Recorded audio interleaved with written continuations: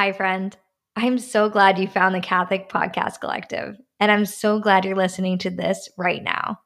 Know that there is no coincidence that you are listening to this episode today. The Lord brought you here because there's something for you in this story. At To Grow Good, we share conversion stories and encounters with the living God. I'm so excited for you to hear this sample episode, and I hope you'll come on over to Grow Good to hear more incredible stories of how the Lord has worked in people's lives and led them into his church. You can find To Grow Good wherever you listen to podcasts, and now we're also on YouTube too. I'd also love to connect with you over on Instagram at To Grow Good. Now sit back, relax, and enjoy the sample episode of To Grow Good. I hope you love it.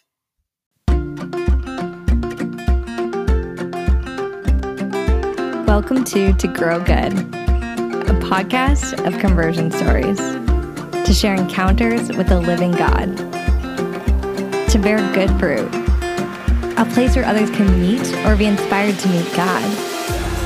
So get cozy, lean in, and listen close. Miracles are at work, and he wants to meet you too. My name is Rachel Smith, and I'm your host. Now let's start growing some good.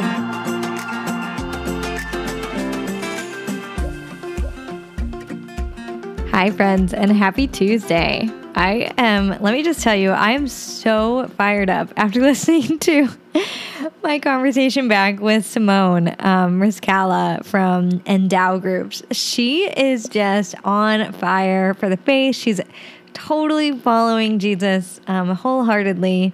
She surrendered her journey and just given her yes over and over again to him. And her radical trust is so inspiring. It just makes me want to, do even more than I'm doing now. And just, I love that kind of faith. I feel like that's what we're called to do, is to inspire others the way that she's inspiring. And clearly has inspired me. So I just cannot wait for you to listen to this conversation and to hear the story of Simone, just like how, where she is now in life and the impact that she's making on other people, and where she started, and just like how in the world she got there. This is what, really the heart of this podcast is all about. And I hope these stories have been touching you the way that they touch me, and leave a lasting impact on me and make me want to strive to follow Christ even deeper. And that's just exactly what Simone did today. She is so fiery, so just incredible. I can't wait for you all to really, if you haven't heard of her, just to be introduced to her, because she's such a gift, and so thankful for her yes and what she's doing. Honestly, all the episodes are, but especially this one, I just want to invite you to share this episode with a friend. Maybe there's somebody who has a lot of questions about the church, has a lot of questions about what it means to follow Jesus, has a lot of questions about what it means to be Catholic, especially in today's world where it seems so countercultural to what everybody else believes and thinks. Just share it, because you never know. It could bring about a fruitful conversation and really impact someone's life. And Simone is just so infectious that I want to invite you to do that today. So, yeah, without any other further delay, here is Simone. Simone, hello. Welcome to the show. Thank you so much, Rachel. So happy to be with you. So excited to have you here. Can you start us off by just introducing yourself and telling us a little bit about you? Oh, sure. This is the most basic question, but it's such a difficult question at the same time.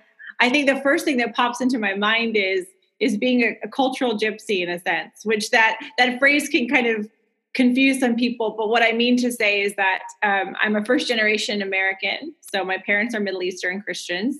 And I'm also a Christian and an evangelist. So I'm in the world, but not of the world. And for the last 10 years of my life have been immersed and involved in the church world in different capacities at the parish level, teaching, and now with Endow as Director of Program Growth with Endow. So we create study guides for women to organize themselves into small groups to study the Catholic intellectual tradition, Catholic saints, philosophy, theology, female doctors of the church, and ultimately the feminine genius, because every woman has a genius that's all her own, that is vitally essential to the world and to the church. And those are John Paul II's words himself. So that's what I do now is help women recognize and cultivate their feminine genius, which is just such a huge gift and honor to do.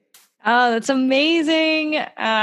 We were just talking before, but that was such a big part of my own conversion story. And just my love for the church and for the faith is really started and grew from there. And it's so amazing how God uses sometimes our wounds and our darkest places and then brings life out of that, which I feel like in so many ways he has done for me with the feminine genius and all these beautiful teachings on women in the church. And Tao has helped me to realize that. So thank you again for all you're very welcome.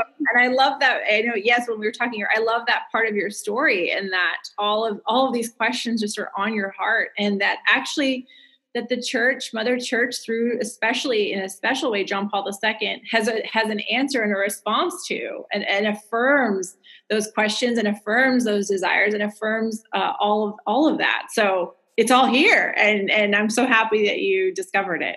Yay. Okay. So now I can't wait to hear your story. But let's go back maybe to the beginning. If you could just walk us through your journey in the faith, maybe like a little bit about how you grew up. And if there was a moment you can remember where you first met or encountered God at a more personal level. Yeah. I mean, at a personal level, I would say that in many ways, my story is similar to yours, and that I had everything that life had to offer. And the question on my heart was, but what else? And feeling very, very lost, actually, in that, which is it's an interesting experience to kind of have everything the world can offer, but then to be still feeling lost and confused. So it's one of the paradoxes of life. And I remember just kind of crying out and even Googling on the internet, like, meaning of life. I think I read Rick Warren's Purpose Driven Life and cried and journaled all over it. But I, all those things. And I kind of stumbled. My original story has many pieces, so I'm just going to emphasize this one. The Holy Spirit kind of threads different experiences and encounters together. But the one that I'll share with you today on this interview is I kind of was loitering around the back of a church, which is so funny. And it kind of makes sense. The church is our home. So if it's our home, we can kind of loiter around it. But it's not really something that American Catholics do. So maybe it's the Middle Eastern in me, because in the Middle East, people, all they do is hang out at church, because church is the only place to hang out. And looking for answers like, God, this is where you live. So since you live here and I'm looking for you, maybe you could just show yourself to me. And not even really praying. And I wasn't even in a pew. I was just kind of loitering. I really was just kind of walking around like a crazy lady. And I was just like looking at the pamphlets and the brochures and stuff that people leave. And I found this one prayer, and there wasn't a stack. It was just this one prayer, as if someone left it for me, written by St. Ambrose. And the prayer goes, "Teach me, O Lord, to search for you. Show yourself to me when I search for you. If you do not teach me first, I cannot seek you. If you do not reveal yourself to me, I cannot find you. In longing, may I search for you, and in searching, long for you. In love, may I find you, and in finding you, love you." And I read that prayer, and the prayer was the answer to the prayer, because I felt the burden of trying to figure out my life and find out all the answers lifted off my shoulders. Teach me, O Lord, to search for you. St. Ambrose, this 4th century bishop, somehow his prayer ends up in the back of a church, and him saying, "Teach me, O Lord, to search for you." Oh my goodness. I need to be taught how to search for you. Left to my own devices, I'm really a wreck. I'm very lost. It's, confused. But this prayer I knew was the beginning of the answer to the question of my life. And so that I would say was a very important encounter. And I felt safe again, that he was, but by leading me to this prayer, that he was prompting me to continue to ask him, teach me, O Lord, to search for you. Show yourself when I search for you. And he will. And he has. That's incredible. That's crazy that was just on the back of the church. Oh my gosh. Some feminine genius, just probably left it in the back there, knowing that there would be a little lost sheep, a loitering one. Who knows? We just don't know. As you were saying earlier to me, God uses everything. He's certainly using us in ways we don't know it. He plans to use us. And it's not our problem. He's going to do it. Yeah, and he'll work through anything, like the back of a church and a flyer, with the perfect prayer on it for that moment, which is just insane. Yeah. But so did you grow up Catholic? So I grew up Catholic, but there's like 15 disclaimers. For Middle Eastern, my mom is of the Orthodox tradition, my dad of the Catholic tradition. So in the Middle East, you follow the father. But in Middle Eastern households, it's also the mother is the main influencer. So she raised us and Catholic in the sense of we went to Mass and we went to Catholic schools. But like many people in their generation and including ours, weren't very well catechized. So I was raised certainly with Christian, Jesus and Mary icons, incense all over the house. To be an Armenian Egyptian is to be a Christian. Would I say that it was the fullness of the Catholic experience? No, because you can only give what you have. And if they weren't very well catechized, how are they then supposed to catechize us? And as you and I also have talked about, the church herself is in crisis, and we have been catechetically betrayed in many ways. So, the answer is yes and no. Yeah. No, that makes so much sense. That resonates a lot with, I think, a lot of people. Kind of that feeling of knowing these things at a certain level, but not really connecting fully with how they apply to your life, like how he's alive in like everything you do, like all the time, like that, just not that clicking of like, just the knowledge of it versus like living it out in your life. Yeah. And I would say for me, the person of Jesus as someone who cared about me personally was emphasized. But it's interesting. My mom and I have discussed this because for so many Catholic families, all the externals are emphasized. You got to go to Mass. You got to go to this. You got to go to that without attention to the relationship. Mm-hmm. I would say that in my family, it was a bit of the reverse. We weren't going to Mass every Sunday, most of the time, but not every Sunday. And it was not moralistic. It was because, of course, Jesus, but it wasn't like you can't miss a Sunday. It's a mortal sin if you miss it. That because they weren't taught that. But so the relationship with Jesus and his personal gaze on my life was there. But if you don't have the life of the mind and the instruction and the education to guide you, then even though somebody else like you may have had the same kind of experience, for me, I still ended up lost, right? Because you still need to be taught very specific things, and you still need to be taught how to live in a sense. What are the teachings? What is the truth? How do I make decisions? Who am I? So even if you have that, it's still not enough because there has to be truth behind it. There's truth behind that person. So right. And that encounter, kind of like what we were talking about, like where you come to know him in your heart. And that's what I think, I think he's pursuing us like all the time to because he wants so badly to encounter us, but sometimes we had to go through different things, right, to get to the back of the church. Right. You need the whole personal affirmation, the encounter, the knowledge, the community. You need all of it. And if one piece is missing, it's very hard to stay rooted. And I love your podcast theme and the title of it, because you've got to be rooted, and you need all of those elements for a healthy, thriving relationship. You can't, the encounter and the knowledge and the community and the teaching, all of it needs to be working together in an integral whole. So yes, I love that.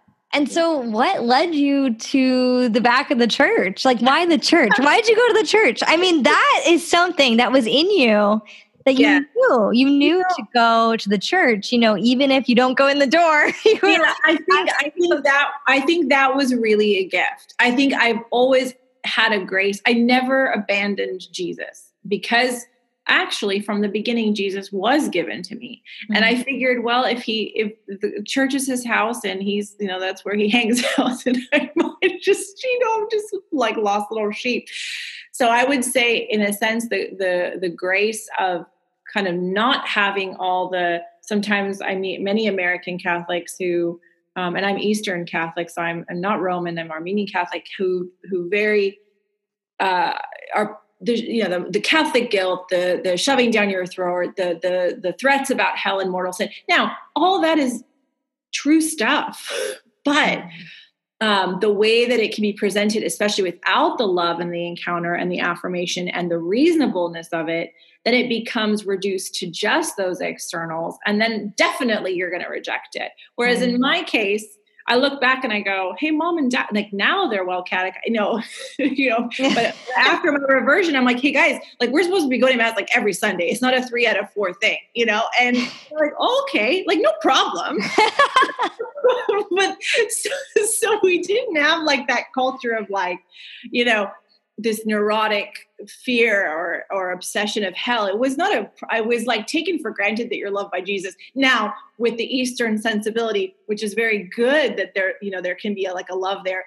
We also need rules and structure and obedience, right? Yeah. So this is where, like I was saying before, that you have to work together. So I'm very happy that I was catechized at some point and encountered the fullness at some point, because then I can go back and say, thank you, God, that I always had that interest in church and in religion and God. And I knew that's where it was at, even though I was very disappointed with the institutions and left the church for a while. I did go to the Baptists for a while. I was thinking about becoming Greek Orthodox for a while. I did leave the institutional Catholic Church. I left because I felt betrayed, and because I knew church is where it's at, and I wasn't getting it at my Catholic church, right? Totally, yeah. I left, and that was a reasonable thing to do, No one catechized me on the Eucharist. No one catechized me on the importance of the sacraments. I certainly didn't learn the church's teachings on life, on Humanae Vitae and all those kind of things. So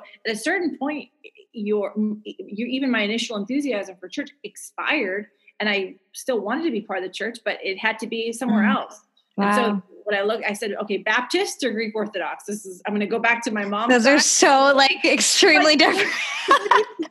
But I even journaled about it. I was like, definitely not Catholic, because I would go to Catholic stuff as a youth, and they would actually not just not teach the good stuff. They would teach the wrong stuff. They were teaching things against Christianity and against Catholicism. So I thought, well, I'm just I'm not even getting basic, everybody can agree Christian morals, right? Not much less the treasury of Catholicism that somehow I stumbled upon in my 20s, which, gosh, for somebody who was always, I was somebody that was interested in. Yeah, you actually wanted it. I want it, and I show up, and I'm still deprived. Wow. This is definitely a crisis. And so what happened? So you tried the Baptist church? I loved it because they talked about Jesus and scripture and Bible, the pastor, eye contact, Billy Graham book. Who doesn't love Billy Graham? You get a chocolate bar. He shows up at your house and checks on you. I mean, they know what they're doing. But I thought it was weird. Things like Mary, I thought, no, she's definitely perpetual virgin. I couldn't reject that. I was like, I don't know if that's right. They were against infant baptism, which I thought. So again, I don't have a theology background at this point, but my heart was rejecting that. So I was in a difficult spot, because I thought, these are wonderful Christian disciples who are really firing me up. but there are some things that they teach against that for some reason my heart is saying, no, it's not true.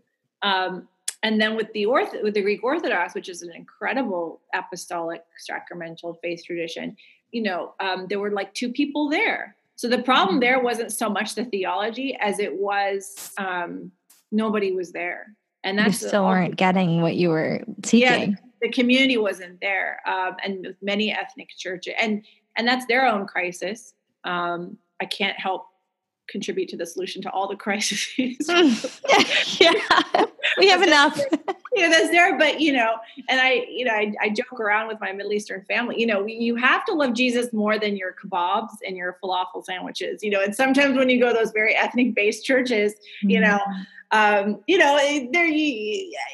let's get through the liturgy so that we can get to our amazing Middle Eastern feast, which again sounds so judgy and harsh, but that's not how I mean it, because we do community well. But you need community and you need the fellowship, but you also need the liturgy and the truth and the intellectual and theological, spiritual nourishment. It has to have it all. Hi, friend. The Lord has been inviting me to dream with him lately. And when I allowed the opportunity to dream, let's just say we dreamed up some big plans for this little ministry. We'd love to expand this show to be able to offer even more content, potentially including video interviews so you could see me and the guest live or on YouTube, expanded scripture reflections, even studies, swag, more. Opportunities are endless, but to do any of this does, of course, require money. If you so feel called to support me on this mission, any amount that you might decide to contribute would be so appreciated. As a gift back to you for your support, monthly supporters will receive an exclusive bonus episode every month on a different topic that is stirring my heart. You can visit donorbox.org/togrowgood with dashes between each word to donate. This link is also at the bottom of each episode's description and in our show's description. Thank you so much for joining me in this adventure of stepping out on the water and saying yes to whatever God has of me next. Let's see where it goes. Now back to the show. Yeah. And so how the heck did you get back to the Catholic faith? Because I'm like, this is how old were you when this was all happening? Like when you were trying different? Well, like 23 years old. Wow. So, okay. 23, 24. So what happened was, and this is funny, my mom's friend who, and again, my mom and my family we're going through our own kind of conversion as I'm having my own individual one, who's like this hippie, rosary praying on the lawn, like an amazing Catholic woman, getting arrested for praying in front of abortion clinics. Wow. Woman. She's a great spiritual mother of mine. Kind of just said to my mom, like, hey, want to go to this Catholic conference? And my mom was like, okay, why not? She keeps asking, guys, let's just go, and we went, and I met Babsy Bleasdale, who at the time I didn't know who Babsy Bleasdale was. But she's this African evangelist. Mm-hmm. And she's just, I even ditched most of the conference. I don't even remember doing anything there. I think I was at Disneyland one of the days and just not, I was like kind of into it. Yeah. And I see her and she sees me and she approaches me and she grabs my hand and I'm like, who is this? Like, that bold African lady who's like, just like grabs my hand, like touching me, which is not at all a Western thing. Yeah. It's definitely an Eastern thing, and just like, so like just patting my cheek. And she just says, she gives me these prayers to the Holy Spirit. And she says, if you pray these prayers every day, I'm going to bless your life. The Holy Spirit is going to bless your life. And you pray these every day for peace and for serenity and for all these things. And I was just, I didn't have the words at the time, but the presence of God was just emanating from her, surrounding her. I could feel it. I could see it. The kind of person that you'd be around that you want to just start to cry. She was so close to God, but I didn't know who she was at all. And she hands me these prayers, says, I'll have peace and serenity every day of my life. I pray them. So I was going to do what she said. And I, since that time, which is, over 15 years ago, I've prayed those. If I do anything spiritually, and many times a lot of spiritual laziness and missing my personal prayer time and missing missing daily mass on Sunday, if anything happens, for sure, the prayers that Babsy gave me, those every day. That's how much of an authority she was for me. And I probably had less than 2 minutes with her. Wow. That's so powerful. That's crazy. And so you started praying these prayers. So I started praying these prayers. Yeah. Similar to you. When we talked earlier, I opened up first of all, it never dawned on me to read the Bible for real. Yeah.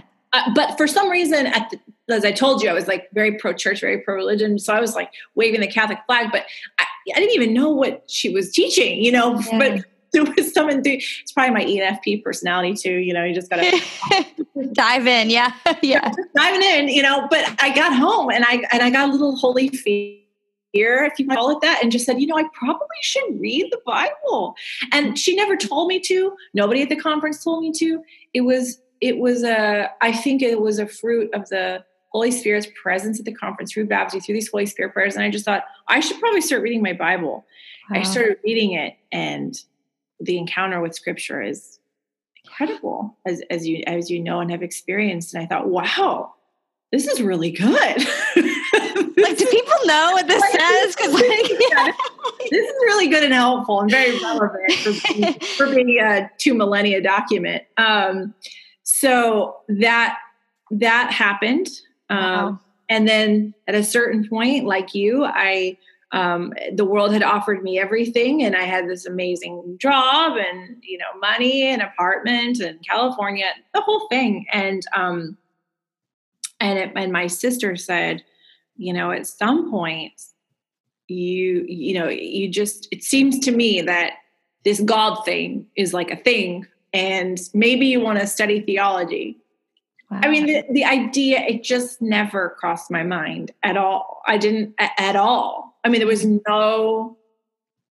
a consideration. I didn't even know it was an option. So that was the beginning of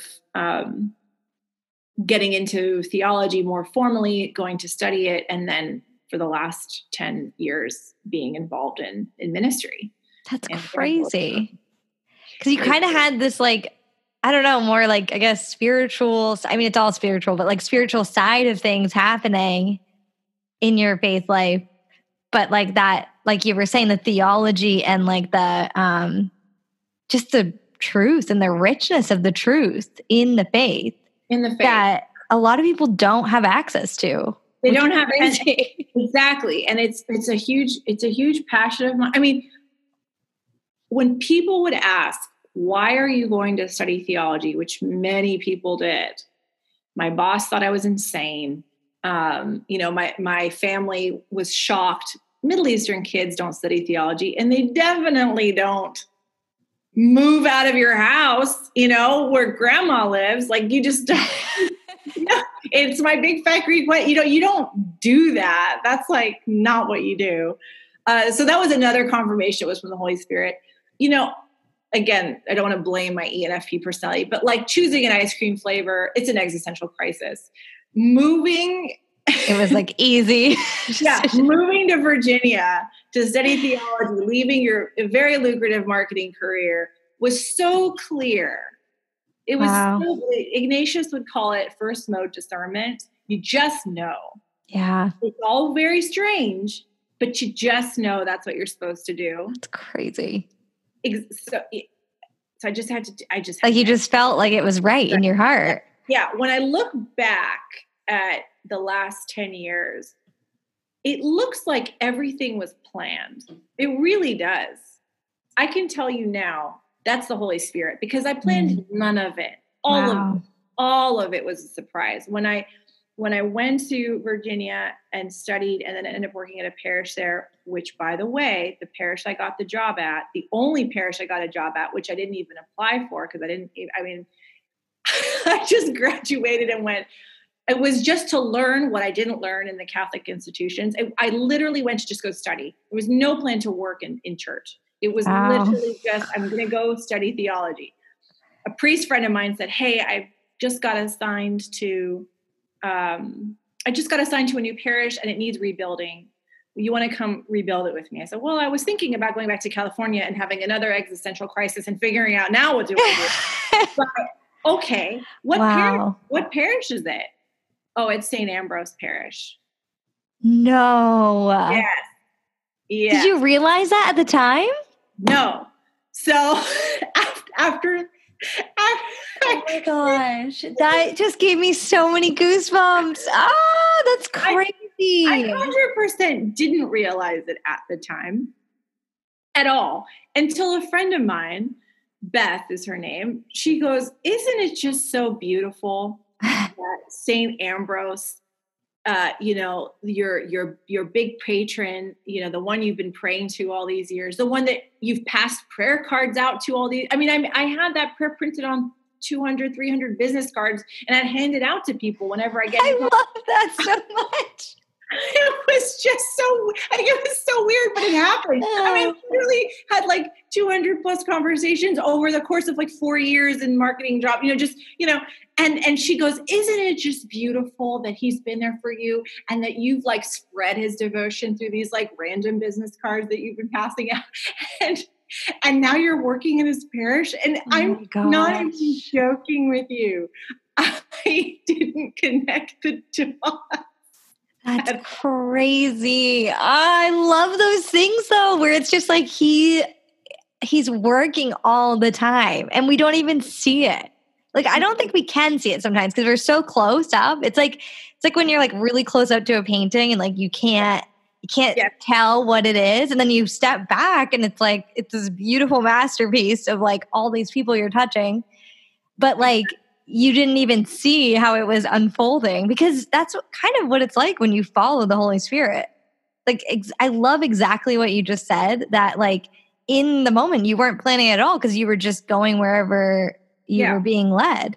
Yes. But then you look back and it's like this beautiful story that looks like you did it all on purpose. It looks so perfectly curated. And I've been in an existential crisis the whole time. I tell you, it's not at all planned or curated. It's literally God. Because when I left Virginia when I left St. Ambrose after a beautiful, beautiful 3 years there, I went to go teach in Phoenix, which was, again, not part of the plan, definitely didn't want to do. And I remember and there's a whole long story, which we no need to get into that. But I remember the first day of school and it's a faculty retreat.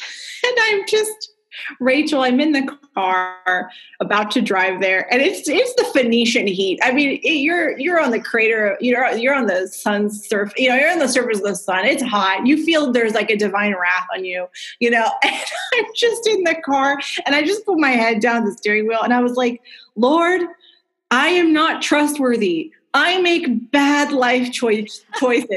I don't know how I got to this point. You were helping me all along the way. But clearly I have gone off track and, this is terrible. And I don't know how to teach. And where am I? I'm in Phoenix. How did I get here? Like, I'm sorry, whatever I did, I'm sorry. Get me back on the right track. I was exiled to the desert, like a bad Israelite. I mean, really, the drama of it. And he must have been just cracking up. I'm sure he's probably like, oh, this girl. It's like a super drama. And I'm like, you know what I need, Lord? You know what? I need discernment, a spirit of discernment. That is the new plan. Discernment. Do you hear? Are you listening? That's what I need. And I'm like, okay, just calm down, play cool, drive to your retreat, but Lord, just don't forget. Discernment, right? Make it really clear. We're left out. I get there, written on the whiteboard in big letters. Oh, no. Discernment. So I turned to my new boss. You're cracking up. I love these things. I'm Like sometimes I just burst out laughing because I know that it's from him. Like I'm like, totally. Yeah. Like he literally just wait, the punchline is coming. And I turned to my new boss and I was like, what's this? And he goes, oh yeah, no. The theme for the retreat for the faculty is all about discernment of spirits and discernment. And we have an expert priest coming to talk to you about it. And I'm just in shock, and consoled because it really was God saying, I know most of the time you feel lost, confused, and all of that. But trust me, here's a little joke. I have it under control. Yes. Those signs are what are so amazing. Like when you get those little I don't even know, like goalposts or whatever, like signs that you're on the right path, and you get that little wink from God, like you're doing the right thing.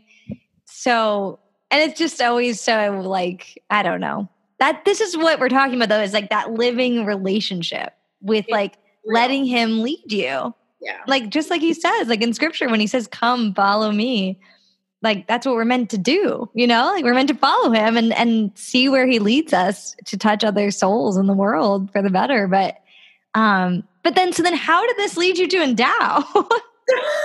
Oh my gosh. The third wave.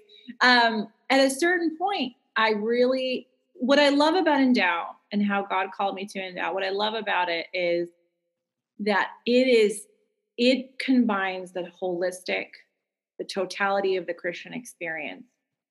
It is friendship, which is crucial, absolutely crucial, and was crucial. And there are many parts of the story I didn't tell you, but I had met specific people who personally discipled me.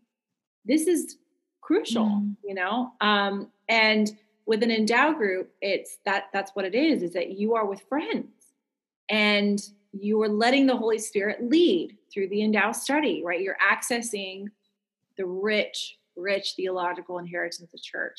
So whatever study guide that you do, Catherine of Siena, Edith, John Paul II, Benedict XVI, right? You are reading the primary source, the inheritance, the words that the church has given and entrusted to us through these people. So there's friendship with each other in the group. And it's also friendship with St. Ambrose, with John Paul II, with the saints and those who are really guiding and leading us on our path in our personal vocation. So it is robust. It's the life of the mind. It's all those, like you were saying, you had all these. It's your gifts. It literally is. I'm just realizing this now, but it's that colliding of the theology and then this deep spiritual experience of knowing these truths. And I love that he used those parts of your story, I feel are culminating in this role that you're in now. But how did you get introduced to Endow to begin with? Well, a couple friends of mine told me about it. And so I was so grateful to be taken on the team, because I really felt like this is something that is so personal, right? That for the friendship that, it's sad, but it's a crisis in a parish. When you walk into a parish, you're not necessarily going to be cared for in a community. You can walk in and walk out of Mass and no one notices, right? You can come to an event, whatever. No. Now, there are many exceptional, obviously, people who are doing incredible things. But the scriptures don't lie. The laborers are few. And we need more and more women and so this is actually how I got involved in a lot, even pre-theology stuff, is that I saw that there was not an inquiry program in my parish. And I thought, well, I'll start one. Now, who am I to start one? I didn't have anything to offer except that I thought that there should be a community people should walk into. So my life has very personally, and it's a little bit of a wound too, because it's painful to always feel like you have to build the community, whereas we just want to step into it. But it's been a wound where wherever I have traveled and gone and moved, I've started, and it hasn't been through Endow, it's been through CL, which is a Catholic lay ecclesial movement, and now it's through Endow, and as well as CL and other groups I'm a part of. But the overarching point is that community is so essential, and it's difficult to cultivate, to curate, to develop, to reach out to someone, to take that risk, to say, hey, what's your name? I want to invite you in, because when you invite someone into community, you're saying you're going to get involved in their life. And that, what we're selling, if you will, with Endow is one of the most difficult things to sell in modernity. We're asking you to cultivate real, authentic community and friendship. Okay, but everybody's too busy, right? And we're asking you to take time out to study, not in a superficial way, the philosophical and theological inheritance of the church. This is we're asking Catholic women around the world to say, my intellect, my spirit, my soul, my emotional life, all of that requires that I study deep, robust things that the church proposes, papal magisterial documents, writings of the saints, and so forth, and that I do so in the context of a community, of an intentional community that I've chosen. Now, again, an Endow study is 8 to 12 weeks, right? So you can start and end it. But the hope is that there is a real growth in the person, a real growth in the feminine genius, that when you have this experience of true friendship, real encounter, with and fueled by the presence of Jesus, by the presence of the Holy Spirit coming through the theological and philosophical inheritance, that you discover, you not only get closer to God, which is the ultimate goal, but you discover who you are. And when you know who you are, in fact, then what the next step is, right? The more you know him, the more you know yourself. The more you know yourself, you know what to do. And so many of us, we don't know we want to do something when you were having your, I'm made. There's something more I'm made for. Yeah. What is it? How do I find that out? Well, paradoxically, I find out who I am in encountering the teachings of the church. Yes. Oh, amazing. And so amazing that he led you to where you are now. And I love it because it's like, who knows what's next? but yeah, it'll probably go together beautifully like everything else has been. But oh my God. But it's so beautiful how you described everything and just your story of how you came to, how you were seeking and then how he answered. And I think when we step out on that limb, like you're loitering behind the church, like he's gonna respond in a way that will be perfect for our situation at that moment, where we are in our heart at that time. Give us that next step, and not the whole picture, but he'll give you the next step. Yeah, I wish the whole picture. I wish. Yeah. I think that's like in the end, we'll look back, but and it takes so much time. It takes so long. We have life, days are short, but life is long, as they say. But these things take time, a lot of time. With the initial encounter with Babsy and the Holy Spirit prayers, there were still 4 years from that to moving to Virginia to study theology, right? There's still, things take time. Right. We have to make a choice in life. Life is short and it's limited, and we're limited, and there's only so much you can value and spend your time in. How you spend your time shows what you value the most. Do I value friendship? Cultivating deep friendship based on something more than just shared interests, but based on virtue and based on Jesus? Do I want to spend my mental energy, my emotional energy, reading these things and studying these things? And, where do I want to spend my time to cultivate a beautiful life? And it's sad. And you're supposed to always be grateful for where you are, and God put you in the time that you're at. But, gosh, sometimes I really struggle with that, because we have a real ugly culture that values everything the opposite of how we're supposed to spend our time. So community is difficult, extra hard now. The intellectual life is extra hard now. Going to church is extra hard. I mean, there's like challenge after challenge after challenge after challenge. So we have to fight even harder just to live a beautiful life, which is becoming increasingly difficult, but we've got to band together and find each other and make a real proposal, just like the early Christians did in the early church. Their lives, their persecuted little lives were so beautiful that an entire empire converted. Crazy. And it converted a lot through women. So women are especially culturally game changers.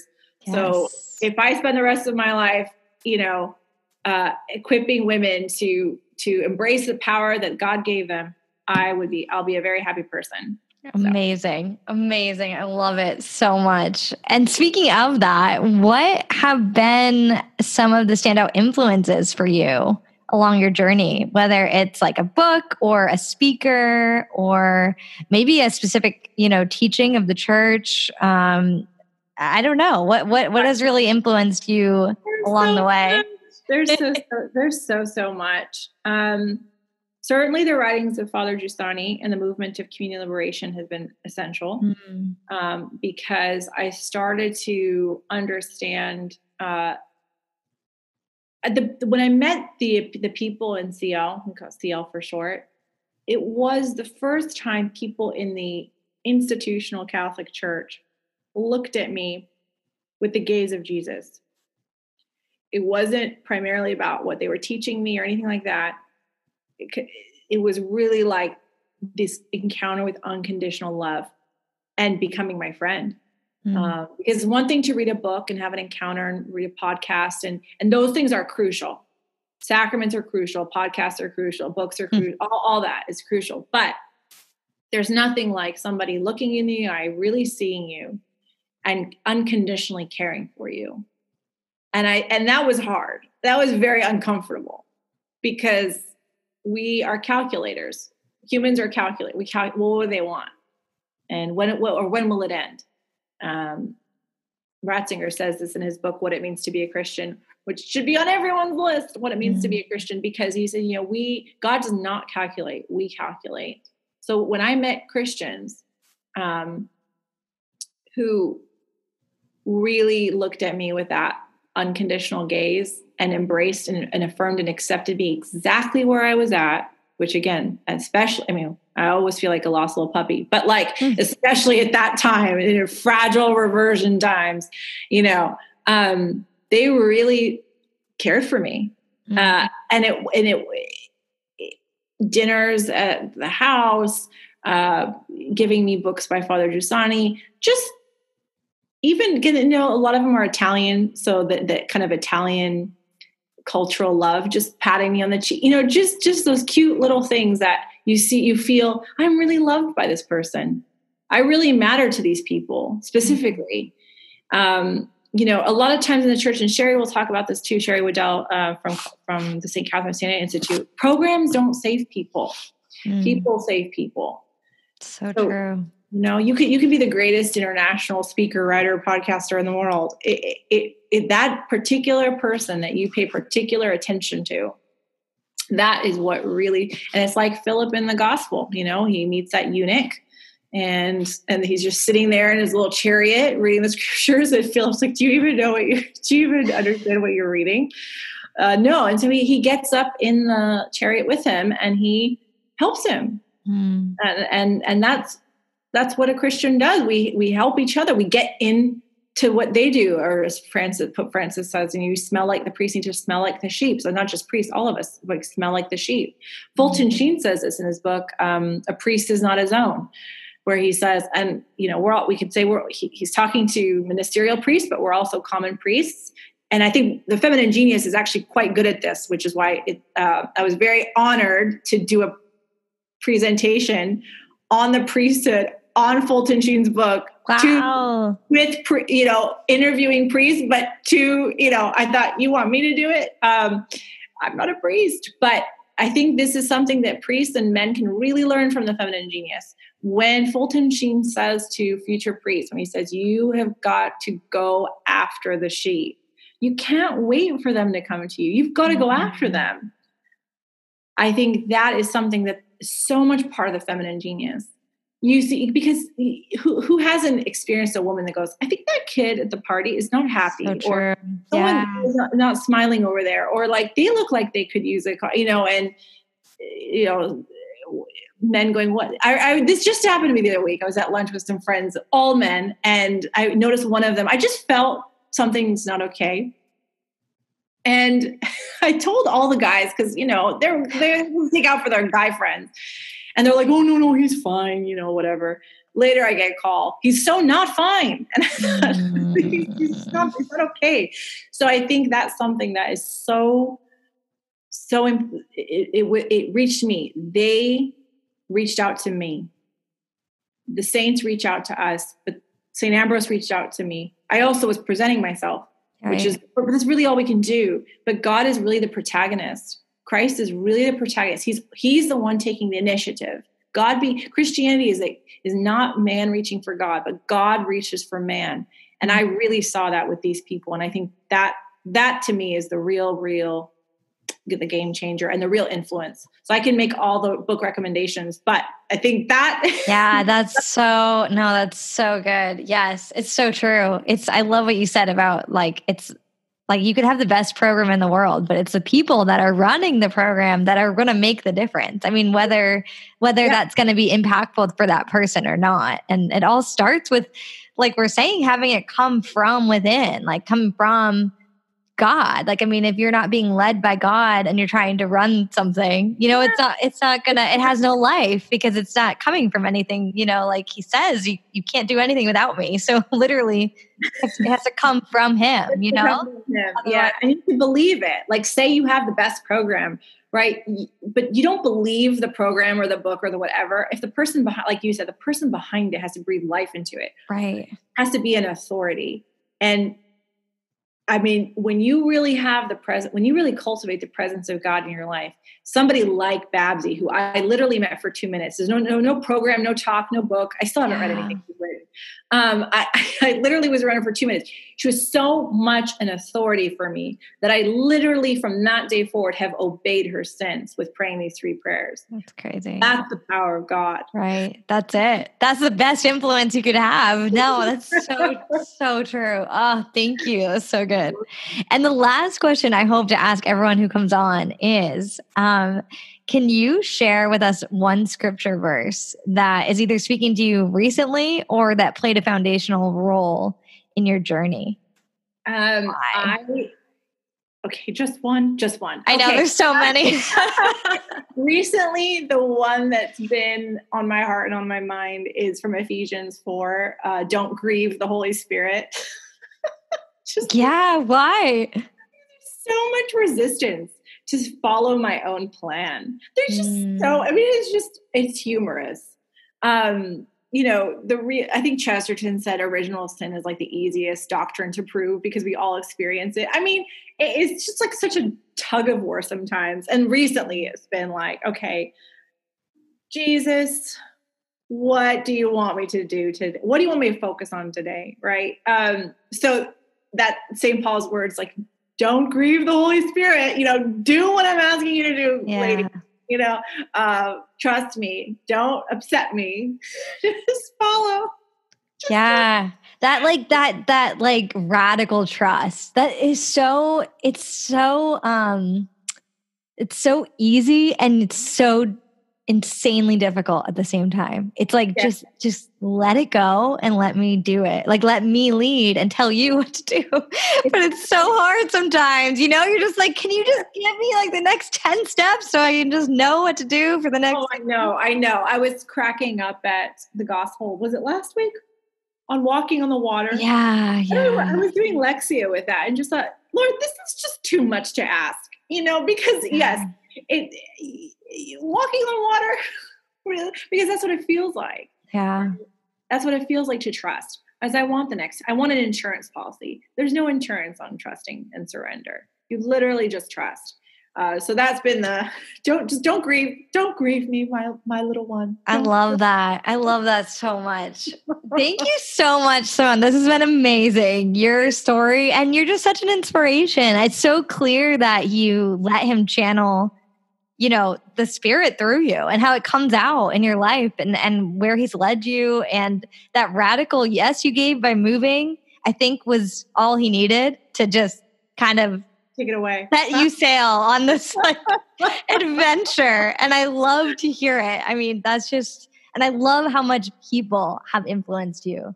So many people. Yeah. I think that that's such a theme in your story and is so important. I think a lot of times people can forget that personal connection and the power it has to make an influence on someone's life. And just, I love that about your story. So thank you. Thank you so much. And right back at you. You are the light of the world.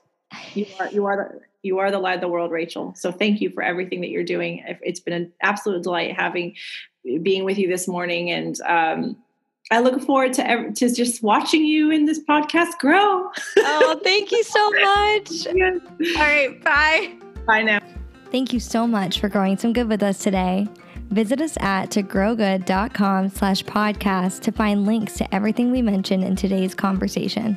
If you enjoyed today's conversation, would you please consider leaving us a review on iTunes or on whatever app you're listening from? Reviews help podcasts to show up higher in search results so that more people can find these incredible stories of the Lord at work. If you enjoy this podcast, please consider sharing it with a friend, a family member, or a coworker who might enjoy the conversation as well. Find us on Instagram at @togrowgood. See you next week.